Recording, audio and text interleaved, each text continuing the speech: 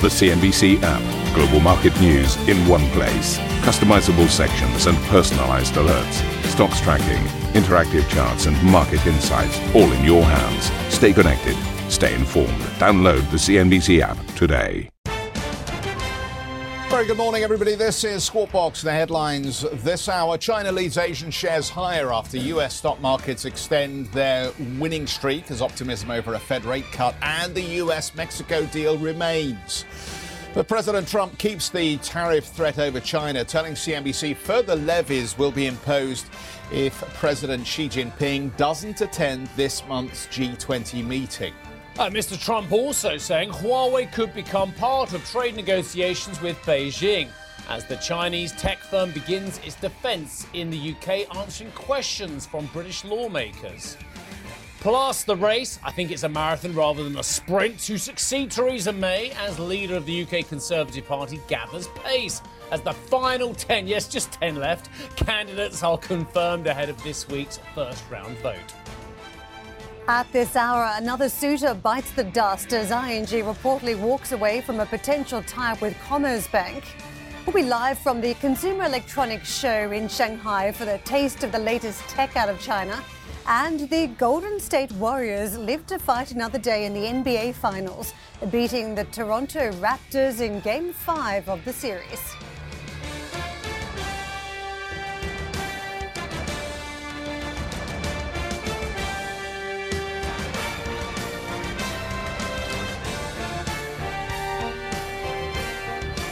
Oh, NBA, eh? I love a bit of baseball. Anyway, let's move on.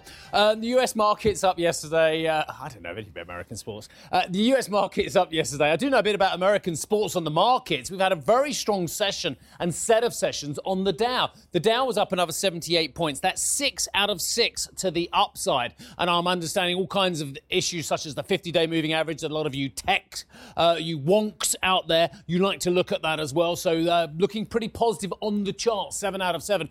Consumer discretionary was leading. The NASDAQ, Amazon, of course, a key component in the consumer discretionary, moving heavily higher, 1% to the upside. Very interesting also looking at the data from yesterday. Now, do you remember I said to you about this time yesterday, when the jobs data is good, people say, well, it's backward looking. And when it's bad, like it was on Friday, they say, oh, well, there you go. There's a confirmation. We need to have a rate cut as well. It's amazing how the bias from a market which lives and breathes on cheap money at the moment, and it does, just look at the buybacks, looks at the data in such a discriminatory way. So what do they look at the JOLTS data from yesterday at? Did you look at the JOLTS data? I hope you did. The job openings and labour turnover survey. It's very important. It's got hirings, it's got quits, it's got some very, very interesting data. And openings, bearing in mind we had the appalling data on Friday, and it was really bad data. Let's be honest about it. Call it what it was. Bad jobs data yesterday, but on Friday. But the openings in the JOLTS data yesterday were still pretty much at virtually a record level. The record is 4.8 and they came in at 4.7%. So there are huge numbers of job openings in the US. Hirings rose to 3.9%. Now that's really interesting. I'll just tell you why it's interesting. Because what do you think the average was of 2018? 3.8%. So hirings are 0.1%. All right, it's a margin, but higher than the average of 2018. And we're supposed to be seeing an incredibly slowing jobs market. I just want to point out to you that it's ambiguous, the jobs data, okay? It's neither one nor t'other in terms of a slam dunk. And quits.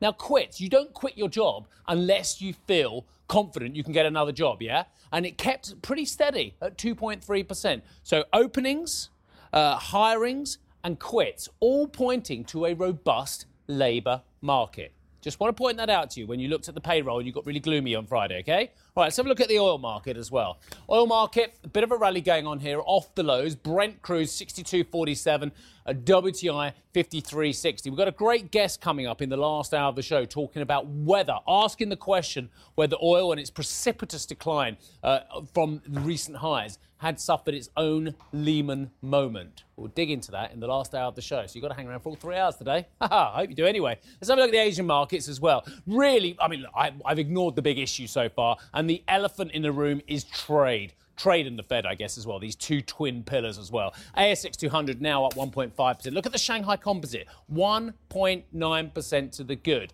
And people are doing a lot of focusing on now 7. Is 7 a magic number or not between the US dollar and the renminbi? That is a key question, and the different issues and different tools that can be used in the trade war as well. It's not just about tariffs, despite what anyone will tell you, especially a certain person as well. Nikkei up 0.3%. Would you like a look at the opening calls?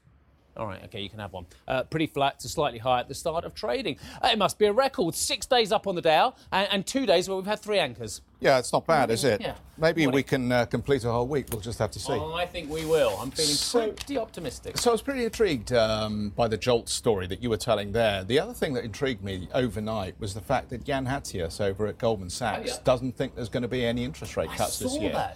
I saw that. Which will not go down that well with the market. That seems to be bouncing on this idea that we will get these interest rate cuts. Behind the curve or ahead of the curve, when you talk about some of those recommendations on rates, I mean, I know some of the banks had to move very swiftly to catch up with the Fed and the rest of the markets recently. They were like, no change until the end of 2020, and then they changed assumptions to this year. So I'll ask the question again, whether he's going to be playing catch-up down the track or whether he's going to be a market leader. Let's talk about the tariff stuff, and then we'll weave the Fed back into the story, I think, because it is critical for where the markets go from here. President Trump has ratcheted up tensions with China, telling CNBC he will immediately impose additional tariffs if President Xi doesn't attend the G20 summit in Japan. Leaders of G20 countries will meet in Osaka on June 28th and 29th, where Presidents Trump and Xi are expected to hold talks. Speaking to CNBC, the US president hailed the use of tariffs.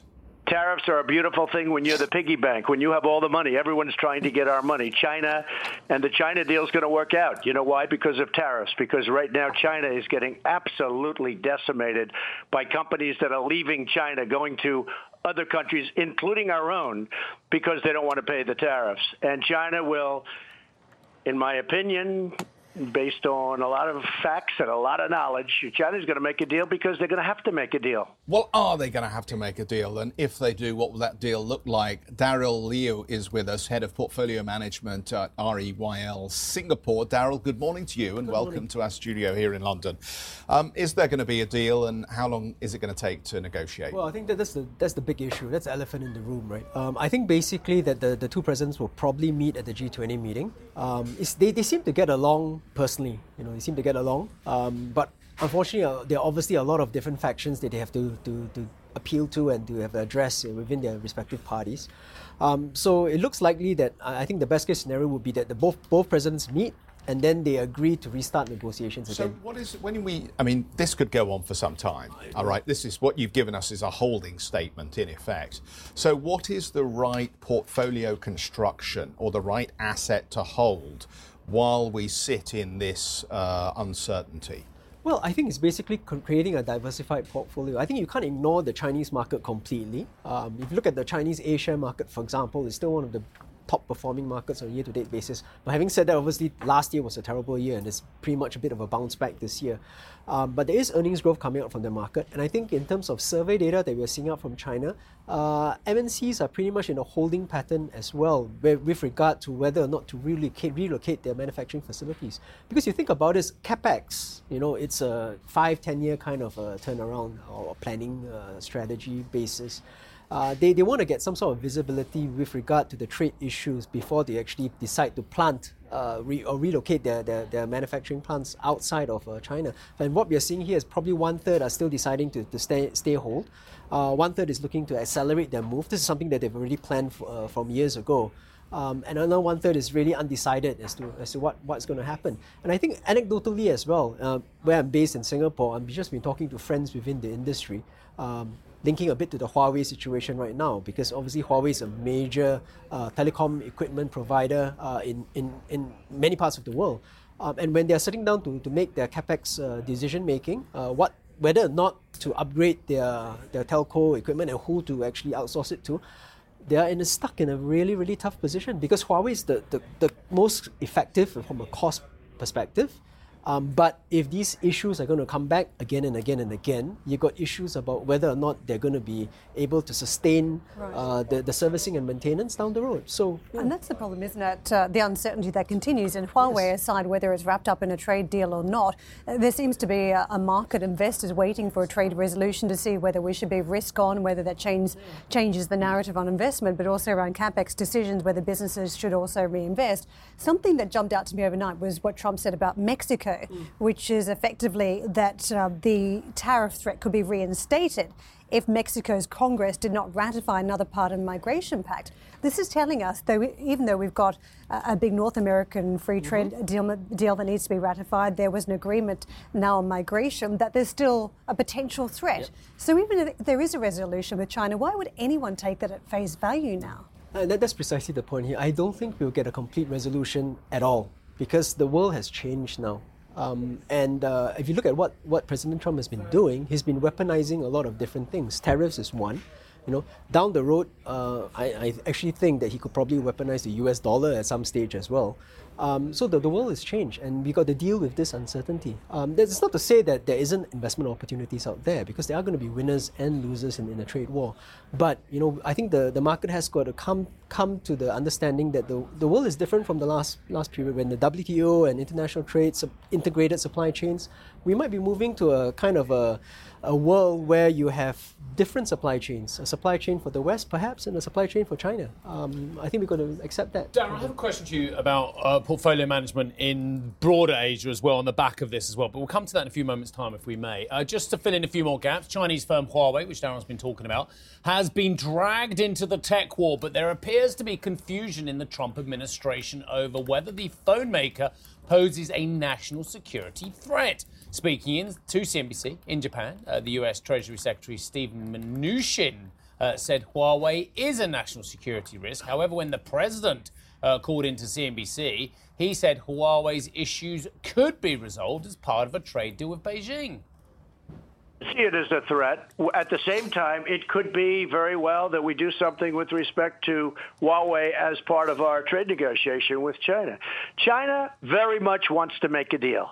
They want to make a deal much more than I do. But we'll see what happens. Look, I don't mind taking in billions of dollars. The 3.2 we had in the first quarter, a lot of people said we picked up 1 point because of all the tariffs that we're taking in from China. And just remember, they're charging us tariffs. Meantime, Huawei's global cybersecurity and privacy officer, John Suffolk, has appeared before British MPs to answer questions on the security of the company's equipment. Elizabeth has been listening into some of the hearings. Just give us a sense of what's transpired and what that means about whether the UK is going to be open to Huawei or not at this point. Yeah, that's right. So John Suffolk getting grilled yesterday in this hearing in front of UK lawmakers yesterday. This comes against the backdrop of the UK trying to decide what role Huawei will play in building out these 5G networks. So that was the focus of the hearing, was security of these networks. Is Huawei a credible, builder? Can it build this out, or should they rely on other infrastructure players here? In general, the sense was very, very heated. And the idea was that the lawmakers were questioning him on whether Huawei would comply with the Chinese law that allegedly forces a company to share intelligence if Beijing requests it. Here was his response as to how the company would reply if that happened. We're quite clear, and it's quite proven we're an independent company. No one can put us under pressure. We've made it very clear, regardless of who the country would be, if we were to be put under any pressure by any country that we felt was wrong, we would prefer to close the business. So Huawei's global cybersecurity and privacy officer kind of sticking with the company line there that they would not provide information to the Chinese government, denying that it would ever engage in any form of spying. British lawmakers didn't completely buy it. They said this is a law and we're not sure how you would get around this. So kind of a debate there. I will say there was no clear resolution as to which way they're leaning in terms of letting this Huawei into the country. If we think about the history for the UK and Huawei, I mean, BT was one of the first partnerships that Huawei had. So there's been a journey with these two companies together, which I think is sort of explains why there has been a position in the UK to stick with the Chinese company, not necessarily in the United States. So there must be a level of trust that's been built up for, after 15 years of business together. That's right. And that was a point that he continued to make. We have a precedent here. We already work with your mobile operators in this country. We we don't necessarily, there's no evidence, Huawei continues to say there's no evidence that we've engaged in this. However, at the same time, there is this cybersecurity report that's been issued since 2010 here in the UK evaluating the security risk that Huawei poses, and there continues to be a significant threat according to that report. Now, that report specifically points to weaknesses in Huawei's equipment and in its software. It's not necessarily tied to Chinese state interference. And that's sort of an important distinction in that it's more about kind of this equipment and how it's made. Maybe it's a little bit shoddy, but not necessarily because of spying risks.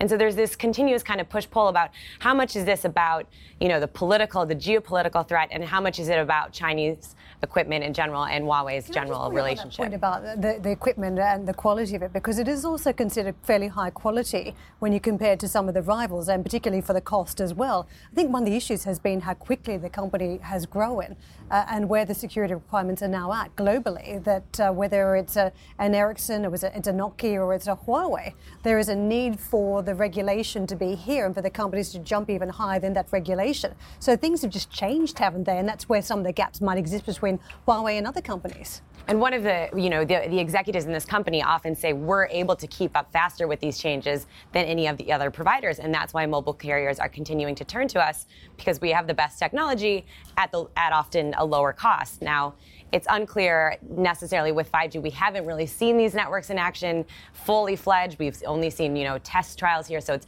hard to know exactly how that will play out with Huawei's equipment or with any other operator's equipment at this point.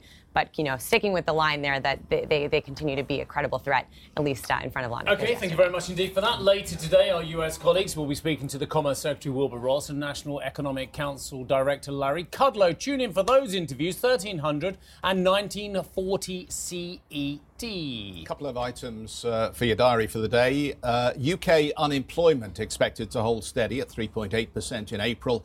That is a 45-year low, but a continued slowdown is forecast in wage growth. In the US, producer price inflation is seen lower on the back of falling energy prices.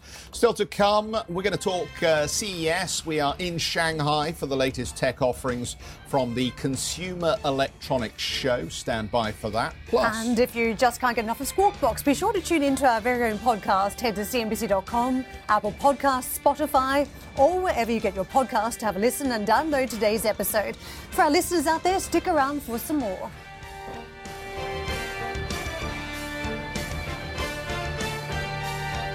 Huawei says its target of becoming the world's largest smartphone maker will take longer than expected. In a speech at CES, a top executive said the US-sanctioned tech firm had hoped to achieve that goal by the fourth quarter of this year, but that this was now unlikely. So who better to send to the CES in Shanghai than our very own Arjun? Good morning to you, Arjun. How are you, my friend?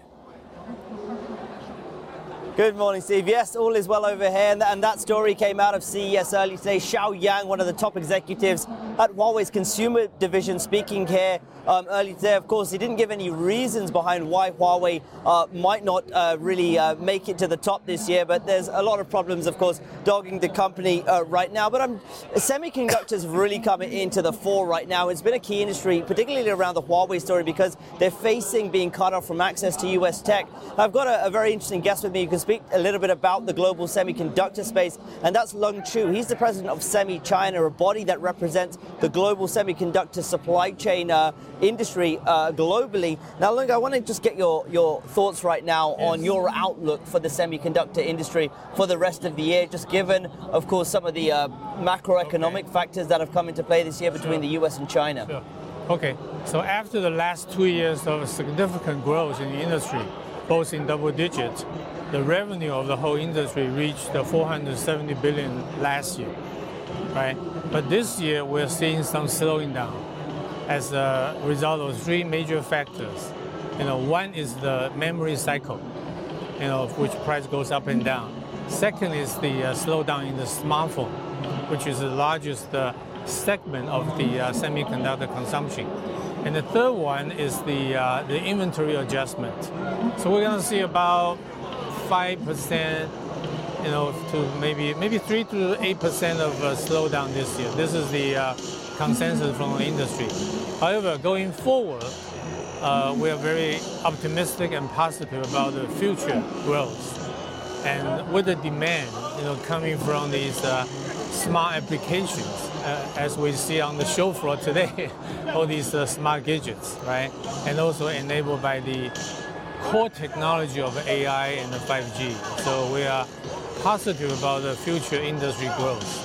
Now, I want to talk about the future of the industry because there are many industry insiders and experts who watch this space very closely, suggesting that there may be somewhat of a shift in the way the semiconductor market goes forward. You've had, of course, countries like the US, Taiwan, Japan, South Korea, typically very strong in semiconductors. China has not really been at the forefront when it comes to semiconductors, but we've seen a company like Huawei being put on the US blacklist. It means they've faced restrictions to US technology. Does that and other potential factors like other companies being cut off from US technology actually mean China might start to develop its own semiconductor industry going forward now? It's a very good question. As we talk about this 470 billion of a global revenue, right? About 40% of that is consumed in China. So China is the largest semiconductor consumption market, right? Which is not surprising because China is the largest consumption market for electronic products. But out of that 400, around 200 billion of revenue semiconductor in China, only 13% can be supplied locally, right?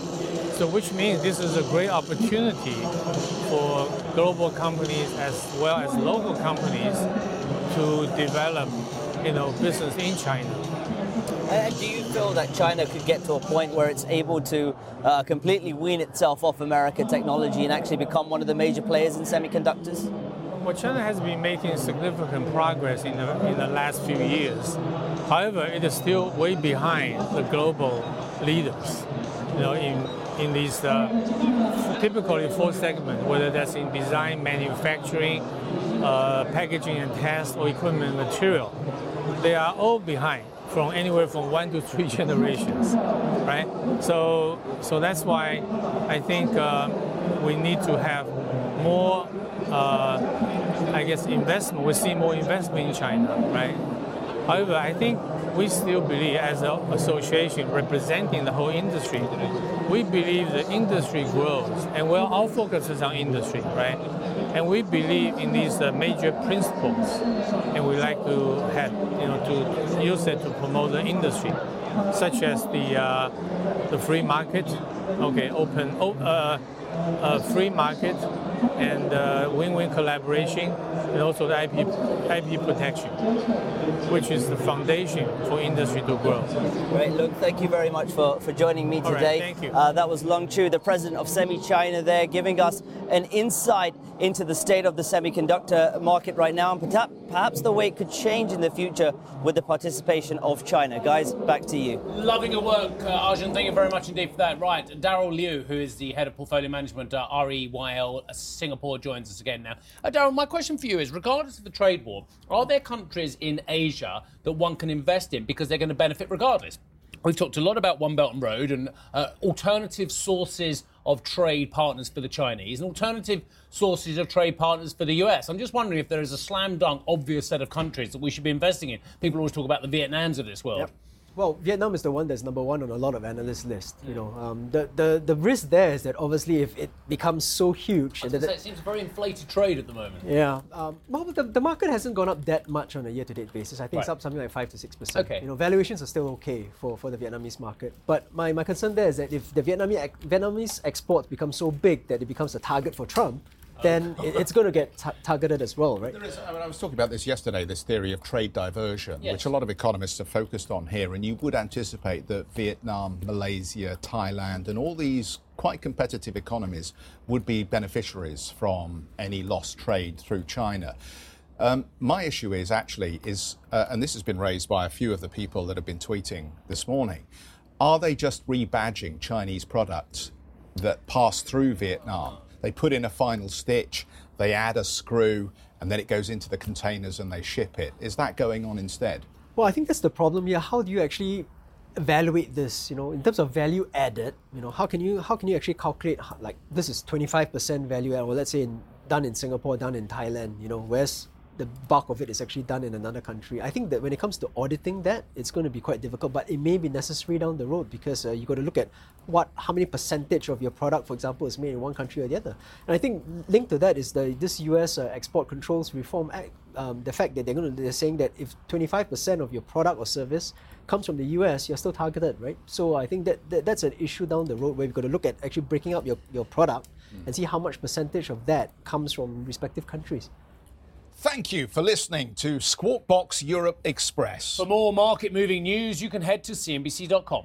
Or join us again on the show with Jeff Cutmore, Steve Sedgwick and Karen Cho, weekdays on CNBC.